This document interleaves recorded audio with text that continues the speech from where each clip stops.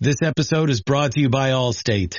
Allstate wants to remind fans that mayhem is everywhere, like at your pregame barbecue. While you prep your meats, that grease trap you forgot to empty is prepping to smoke your porch, garage, and the car inside. And without the right home and auto insurance coverage, the cost to repair this could eat up your savings. So bundle home and auto with Allstate to save and get protected from mayhem like this. Bundled savings vary and are not available in every state. Coverage is subject to policy terms and conditions. We got another day of NBA action. And with FanDuel, every night is a watch party. So it's time for your FanDuel crew to make their bets. So, what's the move tonight, gang? You know that new customers who bet $5 get $200 back in bonus bets if you win. We're heating up, fam. Bet all the stars with all your friends and make every moment more only on FanDuel. New customers bet $5 get $200 back in bonus bets if you win. Make every moment more with FanDuel. It goes down in the DM. It go down in the DM. 21 plus and present in Virginia. First online real money wager only. $10 first deposit required. Bonus issued is non-withdrawable bonus vest that expires 7 days after receipt. See full terms at FanDuel.com/sportsbook. Gambling problem? Call 1-800-GAMBLER. BP added more than $70 billion to the U.S. economy in 2022. Investments like acquiring America's largest biogas producer, Archaea Energy, and starting up new infrastructure in the Gulf of Mexico. It's and, not or. See what doing both means for energy nationwide at bp.com/investing in America. This episode is brought to you by Skinny Pop Popcorn. Perfectly popped, endlessly delicious. Oh, so light and crunchy. Skinny Pop Original Popcorn is the snack you've been searching for. Made with just 3 simple ingredients: popcorn kernels, sunflower oil, and salt. Snacking never felt or tasted so good. Perfectly popped, endlessly delicious. Give yourself permission to snack and pick up Skinny Pop Original Popcorn today.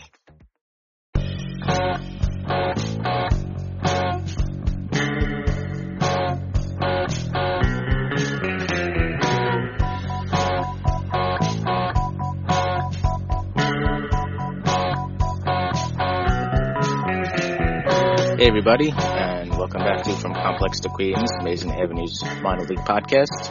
I'm Steve Sypa, and I'm joined this week by Lucas Vlahos, and Ken Levin, and Thomas Henderson. How's everybody doing? I'm good. How are you doing?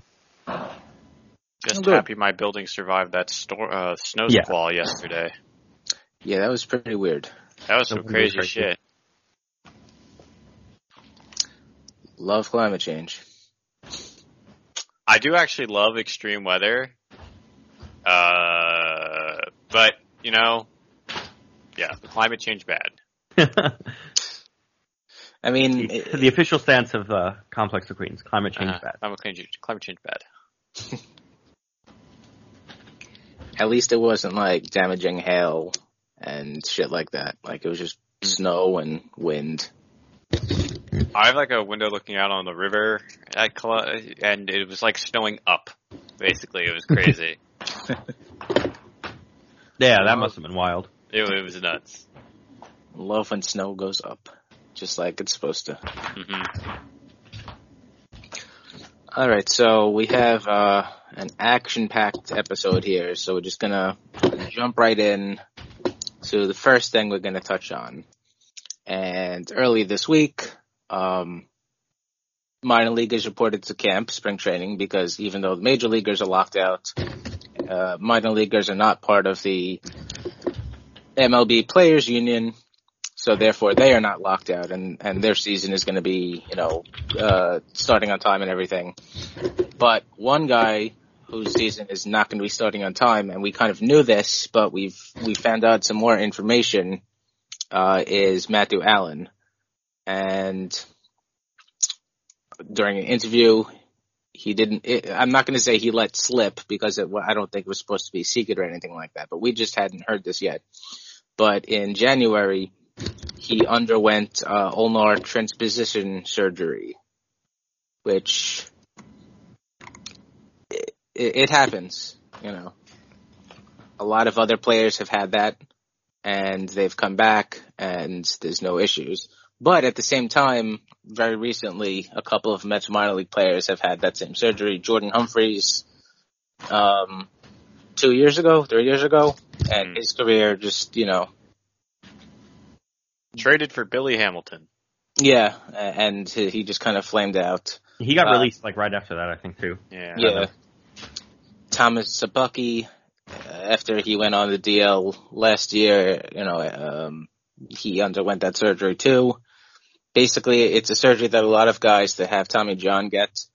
It's, I mean, I'm not a doctor, but basically, like, something in the elbow is causing not necessarily nerve, right? Pain. Yeah, it's like something is pressing down on a nerve, so it's causing anything between pain and numbness. So they basically move stuff around in the elbow so that the nerve is not being. They move the nerve. Yeah. Oh, yeah. They like Yeah. I don't know. That's just a normal Tommy John recovery. I feel like that the meme from the Babadook with the mom yelling at her kid, "Why can't you just be normal?" Mets Tommy John recoveries screams. Because they literally can't. Yeah, it's always stuff like this, and it's like, guys, just who are the guys who have had Tommy John in this organization? Noah Syndergaard, setback. Jordan Humphreys, out of baseball. Marcus Molina was probably always screwed because of those mechanics. I'll give them a mulligan. Harvey was normal-ish, but then thoracic outlet syndrome, so I don't know if that's their fault, but yeah. Right. That's almost like something completely unrelated, so call that one normal. Matz's wasn't normal. Wheeler's wasn't normal. DeGrom had the surgery right after. DeGrom had it like 7 years after the fact. That's true. His Tommy John was so long ago, it's like before any of us were paying that close of attention. His also wasn't normal, right? I don't know if it was normal. I don't remember, honestly. The fact that we're digging this far back is illustrative of the point, though, right? Like, we have to go like 10 years back to see if the last time they had a relatively normal Tommy John recovery. So, and I think, like we underestimate or let me say that, overestimate the recovery probabilities from Tommy John. Like, it's good. It's pretty good these days, but it's not perfect. The Mets are frighteningly bad at this. Mm-hmm. I don't know why. I don't know. Because hopefully they're starting to get new people in to actually fix these such things, but like right now, that stuff's not in place. Like, it's been like a year since the new regime took over, so. Now, all that said, I am less concerned about this than, like, Thor not throwing breaking balls. Oh, sure. I'm not necessarily concerned. It's more just like, damn. Just like one not time. Not a problem anymore. It's like he's thrown 10 professional innings or whatever, and he's gotten 2.5 years of no, if he even makes it back. If he doesn't make it back this year, that's 3 years since he's thrown a professional pitch, basically. Like, that's problematic. Right. Basically, he was very unlikely to pitch in any meaningful way this season anyway, because he got Tommy John last May. So let's say, this May is a year, and you give him a couple of extra months because it's usually how it goes. Maybe he comes back in like August, throws a couple of innings. I think now it's basically a given that he's going to be pitching no innings. Mm-hmm. Yeah. Did he say when he got this? January. In January. Okay. Yeah. Oh. He might not pitch this year, yeah.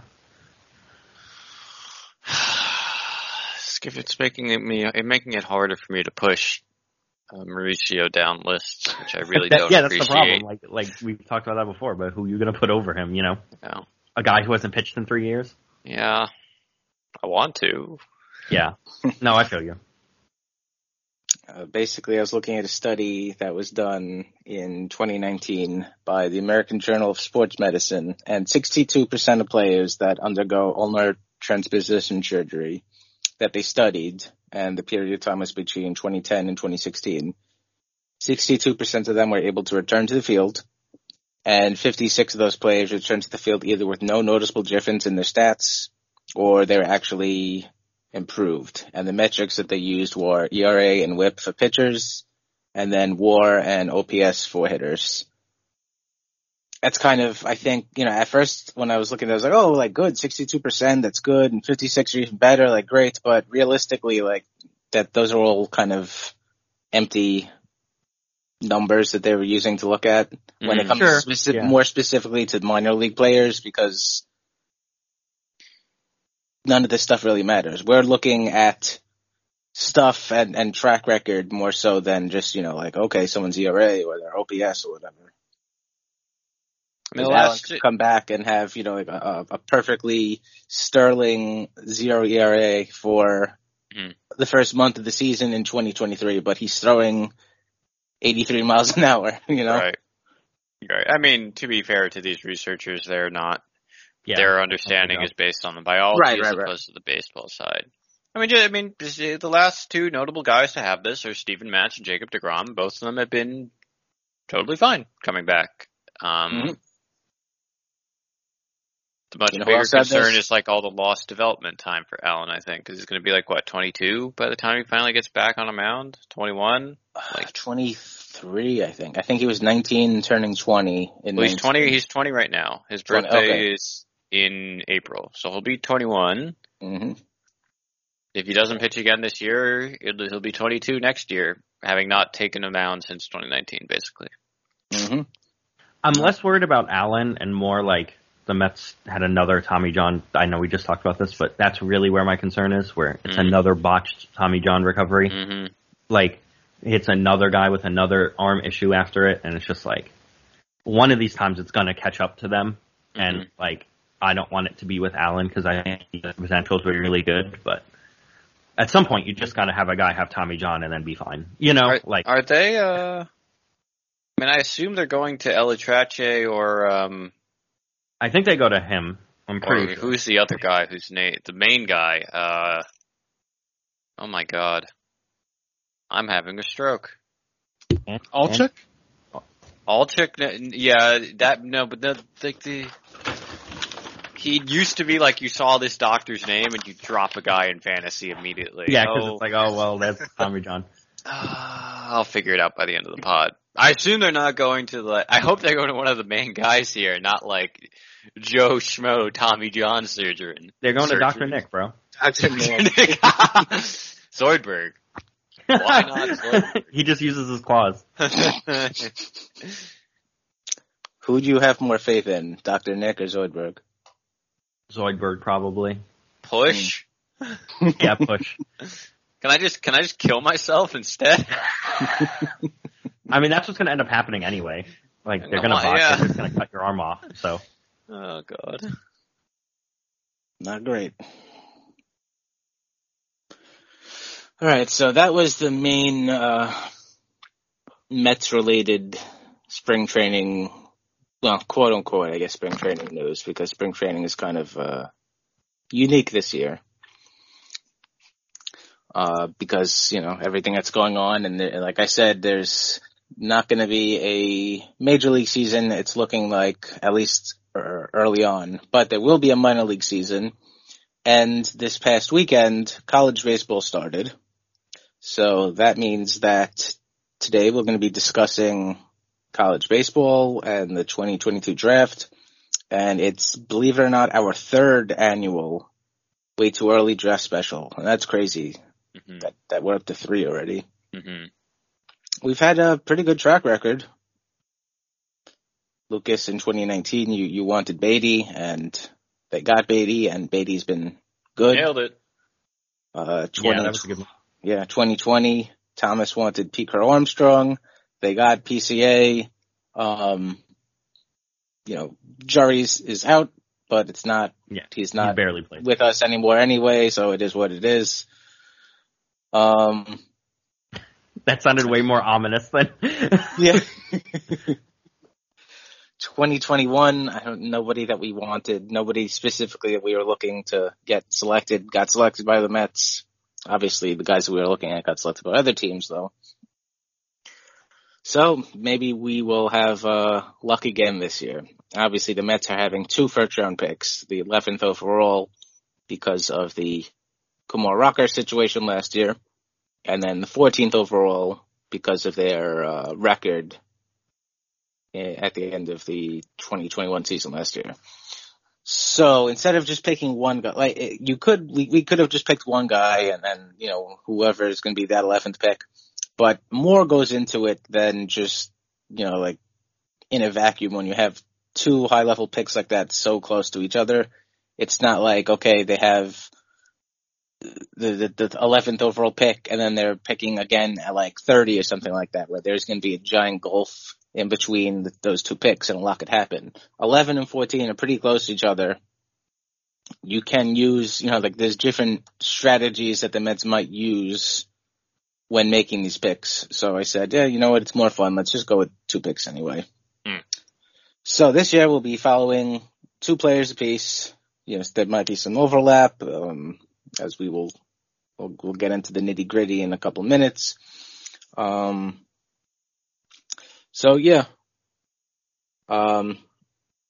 First we'll talk about the 11th overall pick, which again is because of the whole Kumar Rocker situation. Sad. And as we've discussed, I think, last year they had the 10th overall picks, and like we were kind of talking about last year, and this kind of applies again this year. Around, 7, 8 or so is when you start to move into that secondary tier of players. Obviously you have like 1 and 2, let's say, are like the no doubters. Like obviously these guys are the best. Then you have, the next couple of picks are those players that, the best hitter in college baseball, the best prep player, the best prep pitcher, things like that.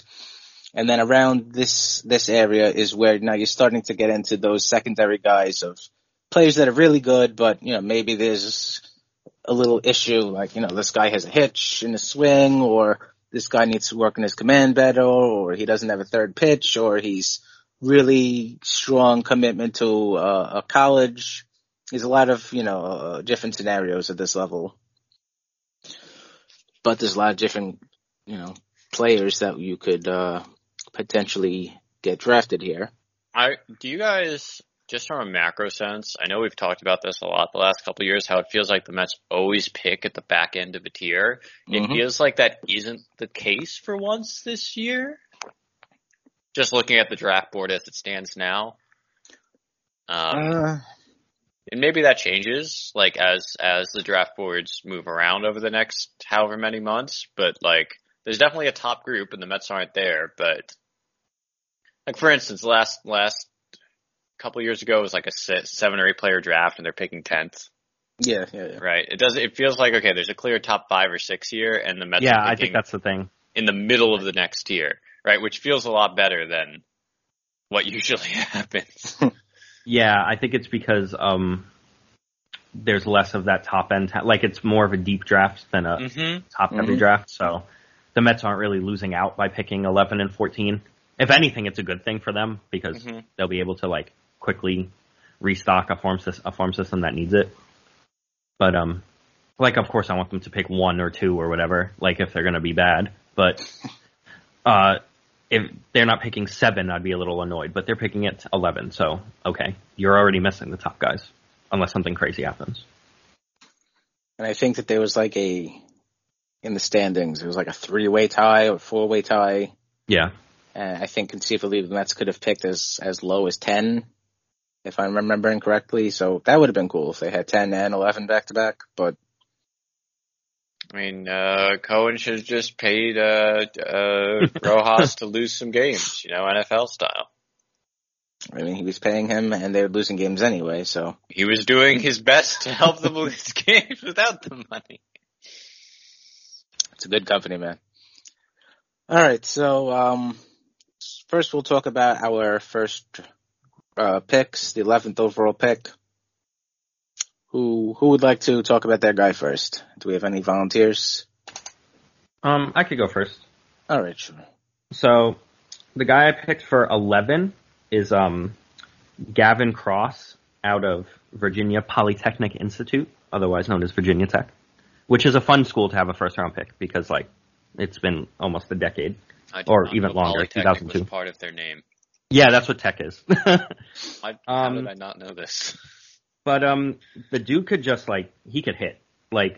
He's a corner out. He's a big lefty, 6'3", 215, listed as on Baseball Reference. And right now he pretty much plays right field and first base, which is kind of boring. But with the DH coming in, I think you could.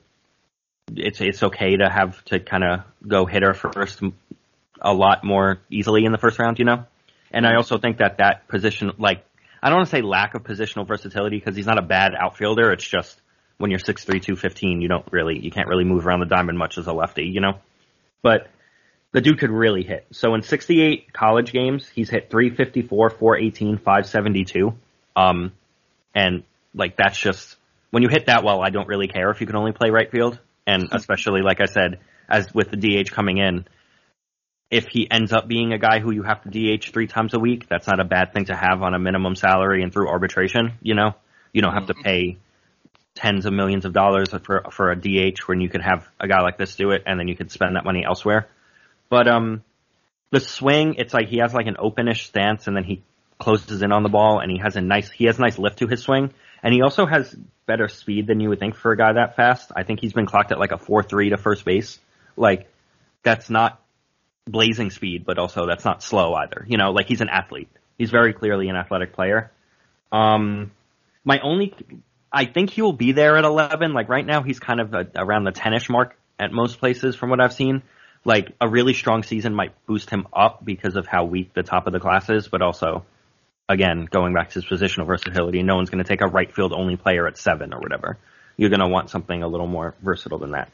Mm-hmm. But he's one of those guys where I think he could just purely hit. I think he's a pure hitter.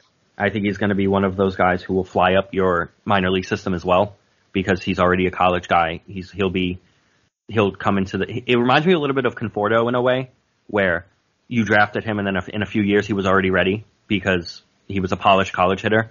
And I think you could take that at 11 because you could get a little creative at 14 and the rest of your comp picks and stuff.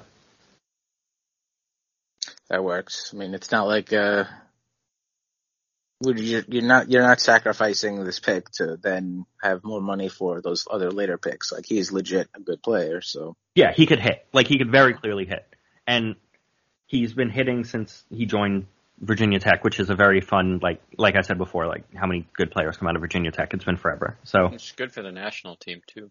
Yes. I think it's just one of those guys where the Mets need guys who could hit, who are young, and if he comes up and he could play a solid right field, then that's just locked away for a few years. And if he has to DH, then he could do that, and then that's locked away for a few years. So not necessarily first base with Pete, but also injuries happen. You don't know what happens with Alonso. If he has to move there, then it is what it is. But that's my first. If he's running a 4.3 to first, he could probably play the outfield. Why the fuck are they playing him at first base? I know, yeah. He mostly plays right field. He's played some first base. Okay. That happens a lot in college. Is this a Pavin Smith situation? I mean, it's literally 5 games at first base and 59 in the outfield. Really got that rare first base center field eligibility for fantasy. Excellent. Yeah, stuff like that. He also has a very strong arm, which at 6'3", 215, you kind of don't, you're not surprised from. But that's what makes him more of a right fielder than a left fielder, I suppose. But yeah, I just like the bat, and I like his swing plane. I like his ability to lift on the ball. He obviously has a strong eye despite, he actually gets on base. He had he struck out 48 times and walked 17 times in 51 games in 2021, which is, he was only walking that much because he hit the ball all the time.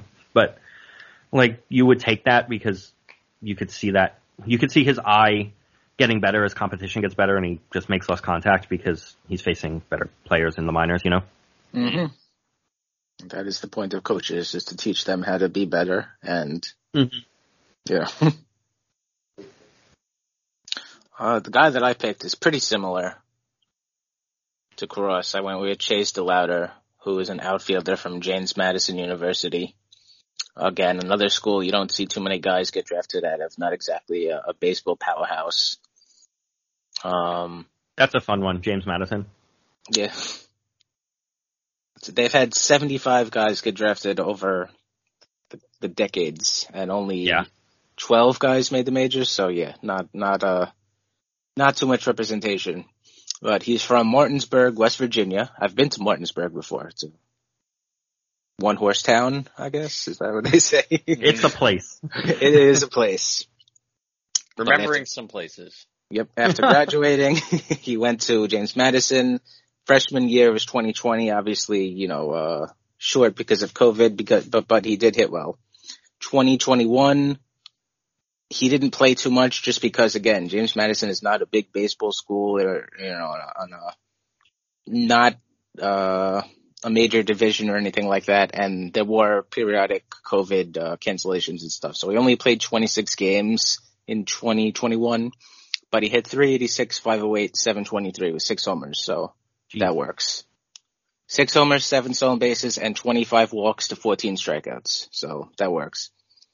But after the season, then he went to the Cape to get some more time. And obviously, the Cape is Wood Bat League, and only the best of the best usually go. So his performance there was more impressive, even though it wasn't as gaudy. 34 games there. He hit 298, 397, 589. He led the league in homers with 9. 5 steals and 21 walks to 18 strikeouts. I wish that he had a longer track record. I mean, his entire college career is about 40 games, and he's going into his 3rd year, plus the time at the Cape. But A, he performed extremely well in the limited games that he did play, and B, he performed extremely well in the Cape with the wood bat and everything. So that's kind of important. And C, actual scouts and evaluators and people that know more than me like him a lot. Watching video, like, his swing is kind of weird. We've been discussing this on our Slack channel, and it's like he gets his upper and lower halves. Yeah. He ends up out in front a lot. Yes, he's sticking his fanny out, as Keith would say. And Keith does not like when people stick their fannies out. But, I'm not an actual scout. Hitting mechanics are kind of the thing that I have most difficulty judging. So I'm just going to go with the opinions of all those anonymous scouts out there that are saying that he's going to be an above average hitter despite kind of weird mechanics that he has right now. He reminds me of, like, if a normal athlete swung Bryce Harper. Like, what Harper does is what only he could do. Mm-hmm. If anyone else tried to swing like that, they would literally never hit a baseball. But it's like I don't want to say a dumbed down version of that, but it's like a dumbed down version of it, like visually. I mean, he makes it work, which is the main thing. I wonder if his lack of play time actually gets him around 14 when he actually deserves to go higher. Yeah, he's another guy that, his performance could make him go from, around 10-ish or so to maybe 3, who knows, probably not that high, but yeah. But he's got, he kind of checks almost all the boxes. He's got above average raw power. His hitting tool is good enough that he should be able to manifest it in game. He has a great eye, very good sense of the strike zone. He's got usable speed, and he's an efficient runner. He's got a plus arm. He pitched a little bit, and he has enough range to handle center field, but more likely he's going to be a right fielder and should be an above average one. So like Cross, he's like a very advanced hitter that you could see making an impact pretty quickly. And guys, the Orioles do weird things, but they did take Colton Cowser very high last year. I think teams have been more open to taking these smaller conference gambles. Nick York that the Red Sox took comes to mind. I'm pretty sure he was a smaller conference guy, so I wouldn't be I like opposed. that stuff, honestly. BP added more than $70 billion to the U.S. economy in 2022. Investments like acquiring America's largest biogas producer, Archaea Energy, and starting up new infrastructure in the Gulf of Mexico. It's and, not or. See what doing both means for energy nationwide at bp.com/investing in America. All right. Who's next? Call a name, Steve. You direct us. All right. Well, let's go with alphabetical order then. Ken? Yeah. A, B, C, D. Doesn't help Lucas, I have to do Lucas that and I too. are both right next to each other, but Well, we're both stupid is what I've determined from this. also true. I So do that same thing with the alphabet too. a couple years ago, I desperately wanted Josh Jung to float to the Mets. He ended up being selected, I think 3 or 4 picks before the Mets were able to draft. So now we're going to go with the sequel, Jace Jung, second baseman out of Texas Tech. Very, very similar to his brother, except he's a left-handed hitter, which I like. He's projected to hit and hit with power. He's a second baseman for now. He's played some third, but he's probably not going to give a lot of value other than his bat, which is fine because dude has done nothing but hit since, coming to the Big 12.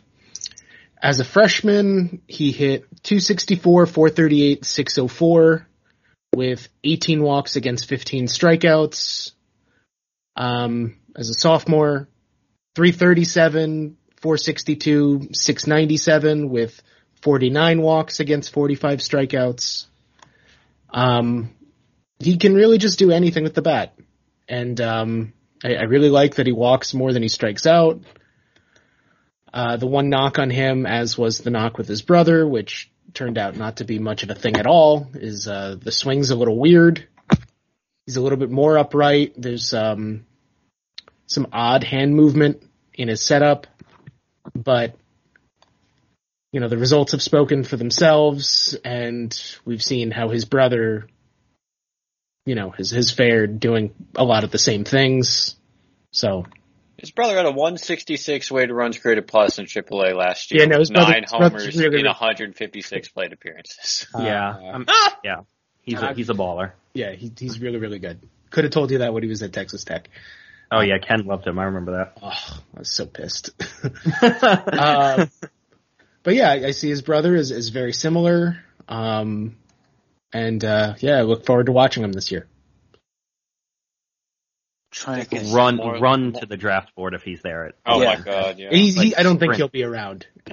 But for You never know, but sprint. continuity's sake, I figured I would just do it. More likely that he slides to first than his brother too, I think. I know Like he's a really playing slow second corner base. outfielder, maybe. Yeah. Yeah, I think you lot stick him at another position to get the bat in the lineup, like to get another first base level bat. The bar is so low for left field defense. I can't imagine. Yeah. I mean, Dom Smith played there for a year. Max Muncy plays second base, so maybe Jace Jung. Oh, God. Too. Ken, I do have to ask, what percentage of your interest is derived from the no batting gloves? I did see a few videos with him wearing batting gloves. Oh no! Oh, Drop wow. him down the board. Nope. His brother's going to disown him. Mm-hmm. How could he carry on the family name like this? pitiful. Pathetic. But yeah, that dude could hit. So could his brother. I don't know what's going on down there. Yeah, what are they feeding these kids? Yeah. Jar it and sell it. The Mets are going to hire their dad to be the player development guy. If only that actually worked like it does in basketball. Right? I mean, if he's half the gamer that Josh was, Mm-hmm. I remember seeing all sorts of video about how he would just like go in the outfield and like visualize the game for hours before. So he's a psychopath. I got Yeah. He's, the nicer term would be obsessive. That's like hockey goalie nonsense where they sit behind the goal in the stands and just watch and like imagine the game. And it's just like, damn. Athletes are a different breed. Professional athletes are a different breed. Yep, that's why they're professional athletes. Yes, and we're and here. we're sitting here on a Sunday morning talking about them. Yep. Now, do you have any, what's the right word? Any fears that the Jung brothers may turn out like the Cecchini brothers? No. Oh God. Oh God. Completely different. They never hit. No. That was the thing. Cecchini was supposed to be like so like Garen hit a little bit, but Gavin was supposed to be, sort of a some jack of all trades type, I don't really believe in that as a draft profile. I'd rather take two really good developed tools. Yeah, right. I mean, I guess he was, because the jack of all trades doesn't do any one thing good, and he didn't do. Yeah, he was supposed to be like a good defensive shortstop who could hit a little bit. He didn't do any one thing good, so. Right. So I'd rather take two very well developed skills here. Jace has shown the ability to hit and hit for power. So. You could figure out the other stuff. Especially in the era of infield shifts and smarter defense, you can get away with. DH. Yep. Yeah, DH. Yep. So, not worried about that at all. I'm doing everything in my power to hold myself back from going on my Gavin Cecchini rant, which I've given way too many times on this podcast. Years after the fact. I don't know why, but when you said, his brother and him, I'm just like, the first thing that popped into my mind is them two. I was like, oh no. Right, so Lucas. That leaves me. So the top prep pitcher in this class is Dylan Lesko, and has been for what feels like 5 years. It's obviously only like 2. But we've been hearing that name for a while. Probably the second best prep pitcher in this class is Brock Porter. He's from St. Mary Prep Orchard. Like Michigan, he's committed to Clemson. Similar to Beatty, and this was one of the points that came up when he was drafted, he's going to be an old draftee at 19. But the stuff for a prep pitcher is pretty undeniable. Has been sitting mid-90s and is pushing to the high 90s with more projection on his frame. He's listed at 6'4", 200. There's no way he currently weighs 200 pounds. It looks like he weighs 2 pounds soaking wet. So there's room for some good weight there, room for more velocity, I think. I don't like either of his breaking balls from my limited viewing, and obviously there's been talk about them on other places where they're a rosier take. But he has a really, really excellent changeup, like one of those Bugs Bunny changeups with a 20-mile-an-hour velocity gap, which is one of my favorite pitches aesthetically, and I think also just in terms of efficacy. And it's helped him just dominate at basically everywhere he's been. This is also a concept we've talked about before, though, where developing a changeup is super hard, and it's good to see someone have it already, but it's a little difficult to evaluate how good their changeup actually is because no one at this level has a changeup, right? You throw a half-decent one, and everyone's like, this is fucking black magic. I can't get within a foot of this pitch. So that gives me a little bit of pause, but overall, I really like the frame's there, the mechanics are good, the command is pretty good. He's a command over control guy, but who isn't as a prep arm. High end velocity, good, like possibly elite changeup, slightly questionable feel for spin, but that's something that I would think could be developed. There's enough ingredients here that I'm very intrigued. So that would be my, and I also don't know how much you'd have to pay him to get out of the Clemson commitment. So that would definitely factor in the decision to draft him or not here, but that would be my first pick overall here. I wouldn't be upset if they went with him. I do want to add that I wanted to go with a different prep pitcher, that being Jackson Ferris, both because I watched him a bit last spring and liked what I saw, and also so many good memes you can make out of Ferris, but his summer was really poor. There's a chance they swap places, right? The draft prep arms especially are a very dynamic group of players in terms of their draft position at this time of year. If Ferris has a really good spring, I think he could surge back up, and then I might waffle on my name here, but for now, Porter's the guy. Yeah, I mean, there's good frame, good fastball. It's like you were saying, it's nice that there's a more developed changeup at such a young age. There's, a lot that they could, it's a good foundation that then a professional team could mold into whatever they want to mold them into. I think there's also an argument that we've seen,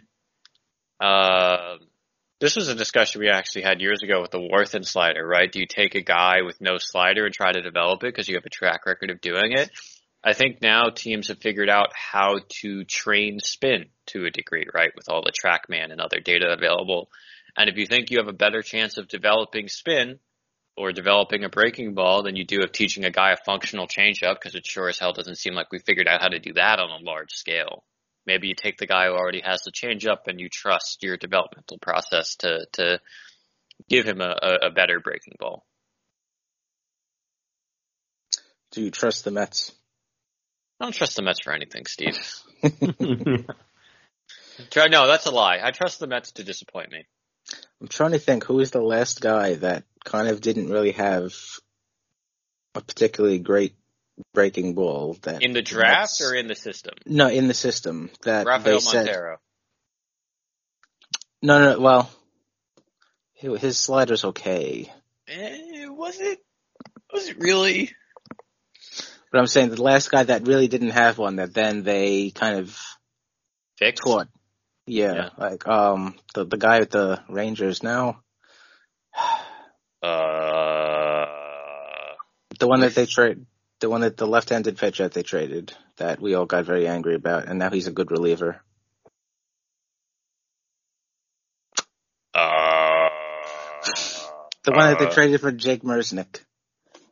With the Astros, Blake Taylor. Yeah, Blake Taylor. Yeah. Taylor. Also a prep arm that they got in the Ike Davis trade. Mm-hmm. He's I guess the last guy that we've heard had an okay breaking ball that then the Mets kind of molded into a really good one and then traded him for nothing. I mean, I'll say the Mets haven't had a ton to work with in this department, right? It's not like they've had some very talented but slightly flawed pitching prospect in recent memory, right? Like, the best pitching prospect they've had in the last few years is Matt Allen, who hasn't seen the field, and JT Ginn, who also mostly hasn't seen the field, right? So there's not a ton to judge them on.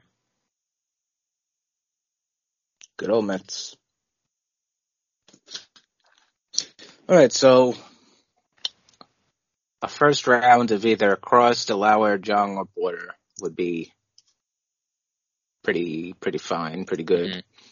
Obviously, now there's a second pick at 14. So, Thomas, we'll go repeat the order we just did. Who would you pick at 14 now?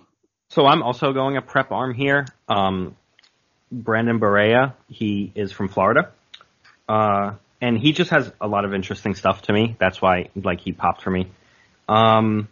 He's 6'1", 170, so he's very tiny right now in terms of weight, but he could add weight for sure. 6'1" is still it's not the biggest frame in the world, but it's also not Marcus Stroman. There's pitchers who are 6'1", and it's fine. But he could throw up to 96 already at 17, and he has a lot of spin on both of his fastball and his slider.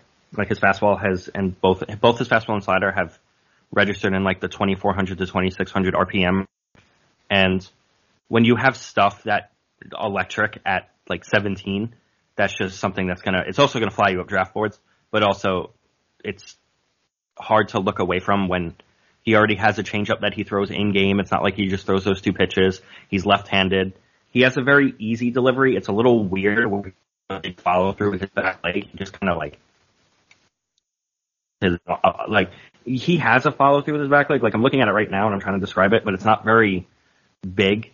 It's very he just kind of pushes the ball forward, so you could work on his mechanics, maybe even have him throw harder and have even more stuff on his slider. Again, he's not utilizing his lower half. And he throws that hard. You know what I mean? Right. He does, he has a little bit of a leg kick in the back. It's not all arm, but it's mostly arm. So if you could get him to utilize his lower half, I could really see some real velocity from him. And he has a Vanderbilt commit, which is obviously a big deal. And I don't know the Mets pension for paying out a big commitment like that when they have as many first round picks as they do. But also, I kind of chose my picks in tandem, and I don't think Cross would break the bank. So if they want to do something like that, they could take Cross and probably sign him around slot, maybe even a little younger, under, because he's older. And then you could overpay a little bit for him for your second pick, you know? Mm-hmm. So two comp I kind of thought, too. Yeah, exactly. So I don't really know what their strategy is and how they're going to figure out the pool money, because there's a lot of first round money that's out there for them. So it'll be interesting to see that. But when for me, it's the stuff. And even though the mechanics, like he doesn't utilize his lower half enough for me, you could fix that. That's not necessarily a deal breaker because he's so young that he doesn't turn 18 until March. So he's going to be 18 this cycle. And then by the time you get him into the organization, he'll be turning 19 this time next year, like in 2 weeks or so. Mm-hmm. So like that's still a young kid, and there's a lot of development you could do with him. And if you already have the spin rates that he does on his slider and his fastball from the left side of the mound, plus he already has a changeup that's considered average from what I've seen, like that's a lot of stuff for a young kid that you could really mold him into something good. And also, like, you never want your 14th round pick to be a reliever, but if you have a fastball and slider like that and you're left-handed, you're just going to end up as a floor pen guy. And that's not what the outcome that you want, but also that's an outcome that is helpful for an organization, even if it's kind of disappointing. Right. Any usable outcome is a good outcome. Yeah, exactly. Like if it turns out that he's not a starter because he never develops a changeup or his mechanics don't let him, and he ends up a really good reliever, you're like, the first round, but also you won't care if the Mets are winning playoff games because of him. You know, like we'll just kind of be like, okay, well that's where he works, so cool. He seems to be I'm annoyed for overlooking him because he seems to be a very modern pitching prospect, and I quite like everything you've said. He got touched up a little bit by IMG recently, but also that school's ridiculous. Yeah, like, I mean, IMG is IMG. Yeah, like that's like a bunch of dudes who he'll face in the minors, so he might get hit up in the minors. Of course, like that happens. Like that's going to happen at some point. So, but yeah, it's the spin rates and the stuff and the age for me that if you want to pay him out of Vanderbilt, you could really bolster your pitching prospects. This dude screams like Dodgers or Rays, 110 inning. Yeah. Elite arm. Yeah, like a guy who spends doesn't 40 all the days time. on the injured list. Yeah, they he has arm fatigue when he's really just like resting or not, or just getting load managed. But yeah, it's the stuff is very exciting, and right now he's not really in that 14. Like some places he is, some places he isn't around 14. But this is a guy who I could definitely see rising if he has a strong season just from all the stuff. Like Andrew Painter, the guy I picked last year. Like he rose up the boards just because he performed well in high school and has the stuff to back it up. So again, would not be disappointed if the Mets selected him. I'm next, and I had a lot of back and forth with the second pick. I really liked Connor Prelip, a left-handed pitcher from Alabama, but he's just too much of a wild card. He had Tommy John last May. He's missing the entire season. Probably not going to pitch at all. I really can't justify 14th pick overall for him, even though when he's healthy, he's like super, super duper good. So I'm going to go with Landon Sims instead. He's a right-handed pitcher from Mississippi State. He pitched the other day on opening day. Mississippi lost to Long Beach State 3-0. He gave up 1 earned run, a homer. He gave up 5 hits over 7 innings with no walks and 13 strikeouts. He's a big right-hander, 6'2", 230 from Georgia. He also played some high school football. He was a follow back then, Baseball America and Perfect Game. They both considered him like top 20 to top 50 of all high school players, but there was some work to be done, and he had a strong commitment to Mississippi State anyway, so he went undrafted in the 2019 draft. 2020, he appeared in 7 games out of the pen before COVID ended the season. In 2021, he again was a bullpen arm. He appeared in 25 games total, and he posted a 1.44 ERA in 56.1 innings with 29 hits allowed, 15 walks, and 100 strikeouts. Originally, he was just kind of like a middle reliever, but the Bulldogs didn't really have anyone who could close, so they gave him the opportunity, and he just went with it. And a similar thing happened this year now, with Will Bednar gone, JT Ginn gone, two other guys, Christian McLeod and Houston Harding. They all got drafted, and they're professional now. Mississippi State doesn't really have a rotation, so just like they gave Sims the opportunity to just kind of close and he went with it, they gave him this year the opportunity to start. And if he keeps pitching like he did on Friday, he's going to be one hell of an ace for them. He strikes out tons of guys because he has a really good fastball. It sits in the mid-90s, like 94 to 96, touches 98. But he doesn't just like beat guys with it with brute force and speed. It has a high spin rate.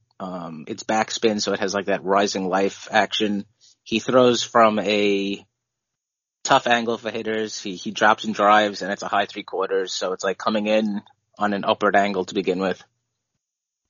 And in addition to that fastball, he also has a really good slider, kind of like the Grommian. It's like a mid-80s. It's hits as high as 88, high spin rate. It's like sharp, right? Like doesn't like move like crazy, but it's like very. He has like two of them. One that's like cuttery like that, where it's very sharp and doesn't move too much, and then there's one that's a little swoopier, that's a little slower and has like more.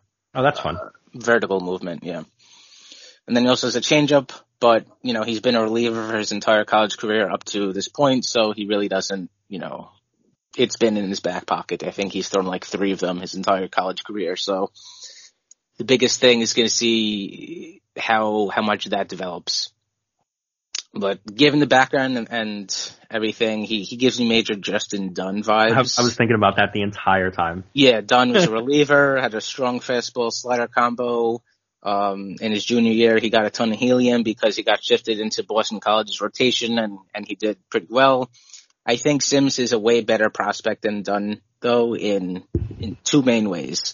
A, his stuff is just overall better. He has a better fastball. He has a better slider. And B, his control and command are a lot better than Dunn's. And I guess three actually reasons, I guess. And also, he's just a bigger guy than Dunn. He's got like 40 pounds on him or so. So he should be able to shoulder like a major starter's workload, unlike Dunn, where he rarely never pitched all that much.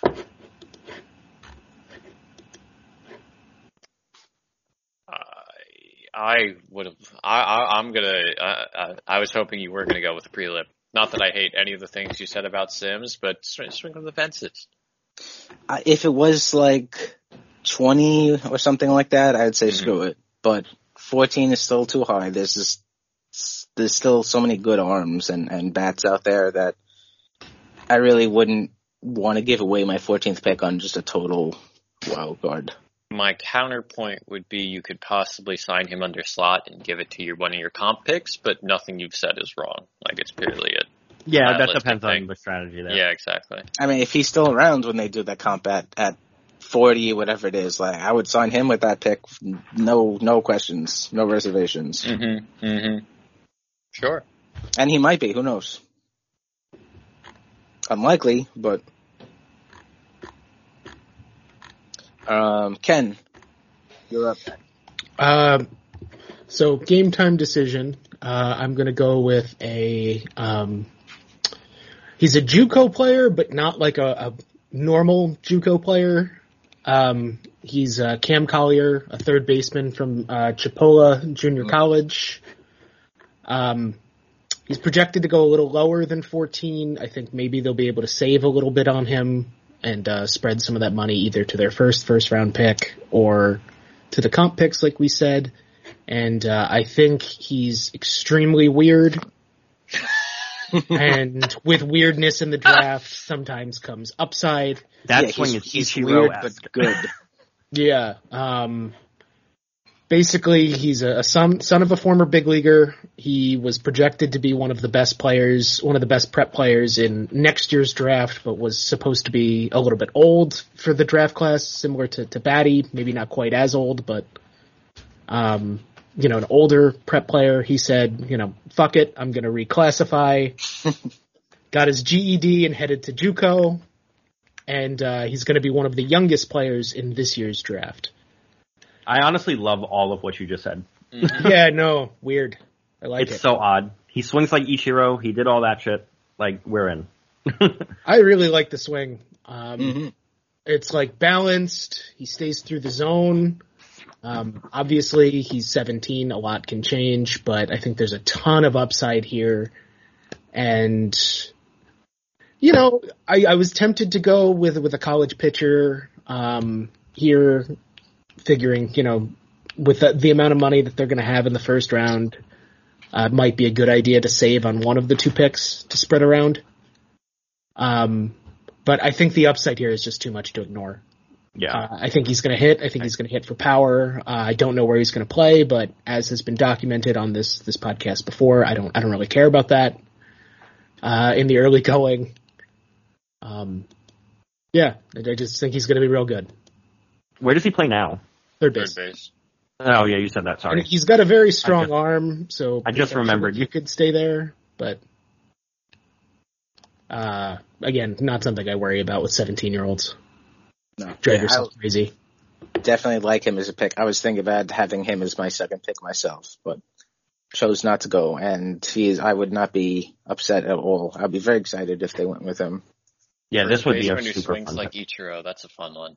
This would be a super fun pick. He stays in longer than Ichiro, though. Yeah, but like the follow through and stuff, you know what I mean? Yeah. This would be one that's like I would be all over him. Like he would be one of my favorite prospects in the system, like right away. I think all the top five all the top five prospects, all third basemen. Sorry. What number did David Wright wear, Steve? 5. What number? What position did he play, Steve? 5. He played position number 5. I mean, did he? No. See, he played third base. So if you have 5, yeah, he did 5. Just honoring position in history with their prospects, and there you go. That works. I also, like we talked a lot with Jack Leiter when he was a prep pitcher. It's the same argument for me, where if there's a chance you can get a guy who would be a top, 5 pick in a later draft, I think it makes some sense to maybe jump the gun. Yep. So. I think there's some logic to that.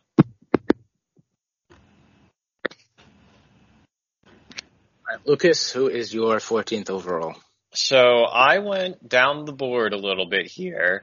There are definitely some other names I considered that are probably smarter names to choose. But instead, I'm going to go with Dylan Beavers, an outfielder from Cal.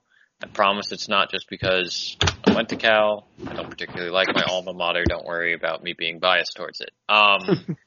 If anything, it's a bad thing. Yeah, if anything, I'd be like, then again, I did love Dalton Jeffries too.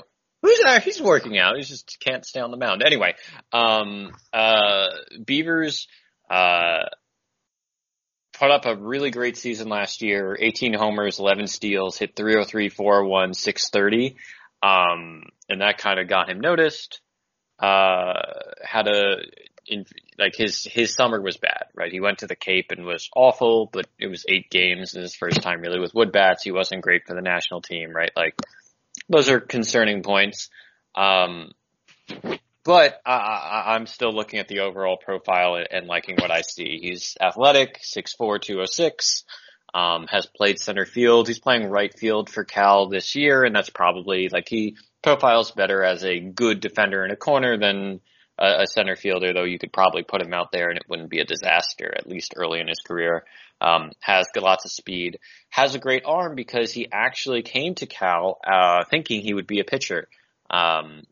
Thinking he would be a lefty, and then after the COVID season, at some point during that time, I forget the exact details of the story, even though I read it only yesterday, just basically gave up pitching and started hitting. So there are a couple factors that make me part of that makes me interested. If you go back and watch his high school tryout tape or his video, his swing looks fucking awful, right? Like I'm sitting, like it looks bad. No wonder he was a pitcher. But we've already seen significant improvement. The college performance in the Pac-12, which is a legitimate powerhouse baseball conference. Yeah. It's not like That's pretty football. impressive. Right. Like, as a sophomore, he was transitioning that's basically his first time ever being a full-time hitter, right? Because he didn't have a freshman season because of COVID, and his sophomore year, he was a full-time hitter after thinking he was going to be a pitcher. The swing, I was comparing it to Bryce Harper's in our Slack channel. Now, I'm not saying the dude's Bryce Harper. He does not have the violent athleticism of Bryce Harper because almost no one does.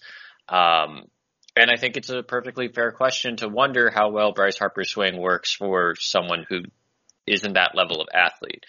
But it doesn't work. Yeah, it's questionable, but he's making it work right now. I think he's bringing a lot of power and exit velocity out of his frame with what he is right now. In 2 games, he's had a single. He got robbed of a double at the wall, like leaping catch, almost would have been a homer. That was in the first game. I don't know if that was an official game. That might have just been a scrimmage. His first official hit of the year was a homer that went 407 feet and had an exit velo of 108. So, yeah, I see an outfielder with more upside than perhaps you'd think, given the history.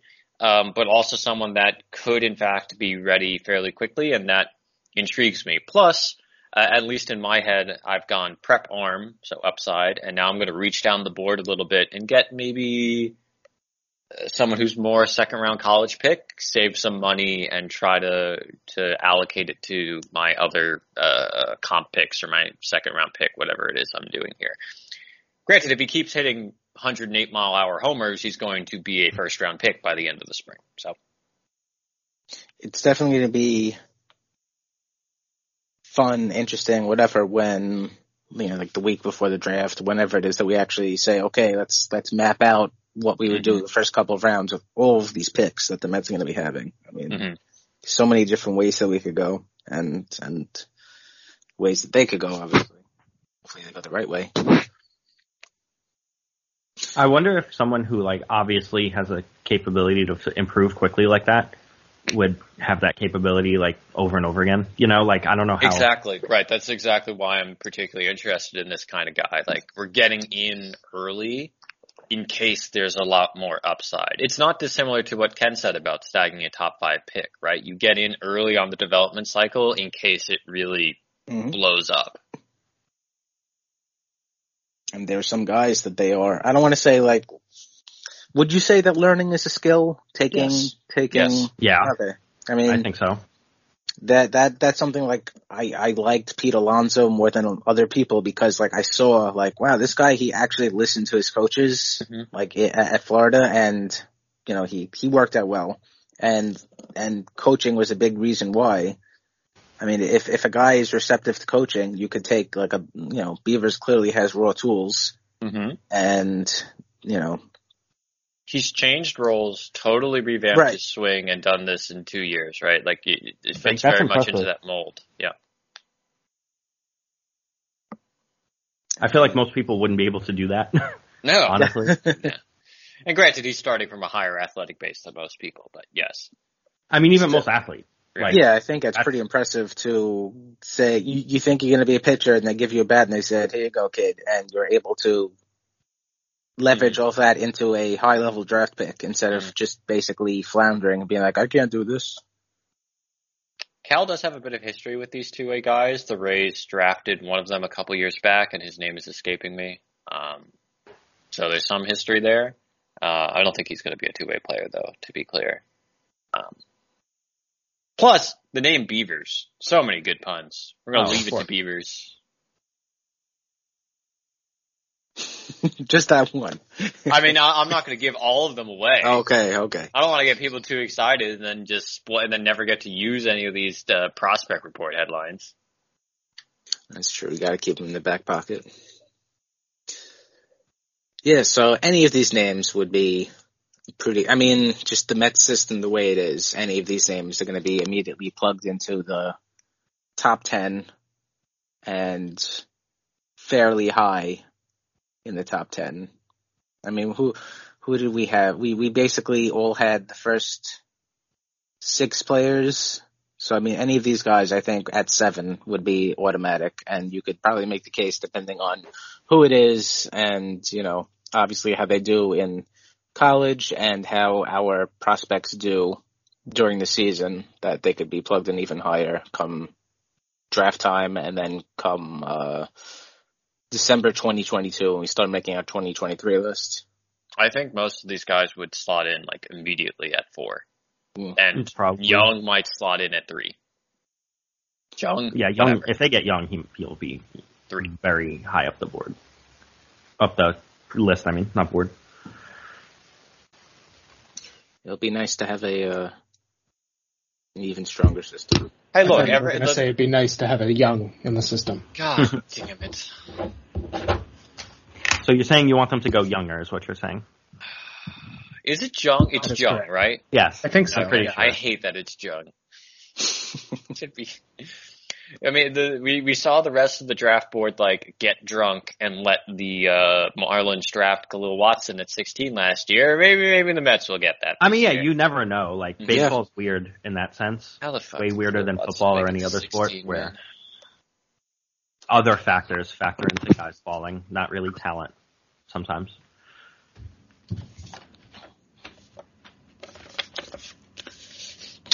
All right. Well, wrapping things up now with the Will Ponnery of the week, and that very clearly goes to Major League Baseball. I mean, honestly, every week, given the back and forth between Major League Baseball and the Players Union, you could give the Will Ponnery of the week to Major League Baseball every single week. But this week especially, because ESPN reported at the beginning of the week that one of the things that Major League Baseball wanted was to downsize the domestic reserve list from 180 to 150 or below. And the domestic reserve list is basically it's basically the amount of players that a team can have. Back in 2020, when MLB eliminated all those teams and it went from 162 to 120 and restructured everything so there's 4 levels, they instituted the domestic reserve list, and it's an agreement that says, you know, teams can roster this many players in the domestic minor leagues at this time, and it was agreed at 180. And like little over a year now, they want to cut it down to 150 or below. So it's like they're not even trying to hide their maniacal evilness anymore. Yeah, it's. I mean, at least at the the first time when they were cutting all the teams, they were like, yes, we're doing it for better facilities and we want more accountability and things that on the surface you could kind of be like, all right, but they don't even care. They're not even trying to hide it anymore. You do not discover Jacob deGrom with 150 players. You do not discover Daniel Murphy. You don't discover Lucas Duda, who's like one of my random favorite players. Yeah, you lose so much. Right? Like these are like people will point out that a lot of these draft picks and a lot of these guys that are getting cut, like would be cut from the system, never had a chance. And you're right. They never had a chance. But then you're also, you're losing all these other significant opponents of recent just the Mets alone, right? We can name multiple players who are a significant part of recent history. Just so that you can save some pennies by not paying 20 extra scrubs, 30 extra scrubs. And it's like, why are you going to just cut these kids' dreams for no reason? like in a even if they don't make it, like who cares if someone plays like 7 years of minor league baseball before they're like, I'm done, you know? Like, it doesn't affect the Mets or the Yankees or anyone's bottom line. Like, just that's the craziest thing, right? What are you talking about? They could be making, $30 extra $1,000. Yeah, exactly. Why is this the point they want to fight about? Because they just see pennies and they just can't think. It's a rounding error to these organizations. Like literally, it's a rounding error. Even if you pay them all like a normal livable wage, it's a rounding error. Like every single player in the system. Let alone what they're already paying the guys now, which is nothing. You're paying them a life experience. It's just cruel to, while even if they don't pan out and they don't become the Murphys or the DeGroms or whatever, like, let the dude play till he's 28 and then he's like, nah, I'm done. I'm clearly not good enough or whatever. Like if you invested $50,000 per year in 180 players, that's $9 million a year. I'm not going to go so far as to say that's a rounding error, but it's nothing, right? At their current salaries, it is a rounding error.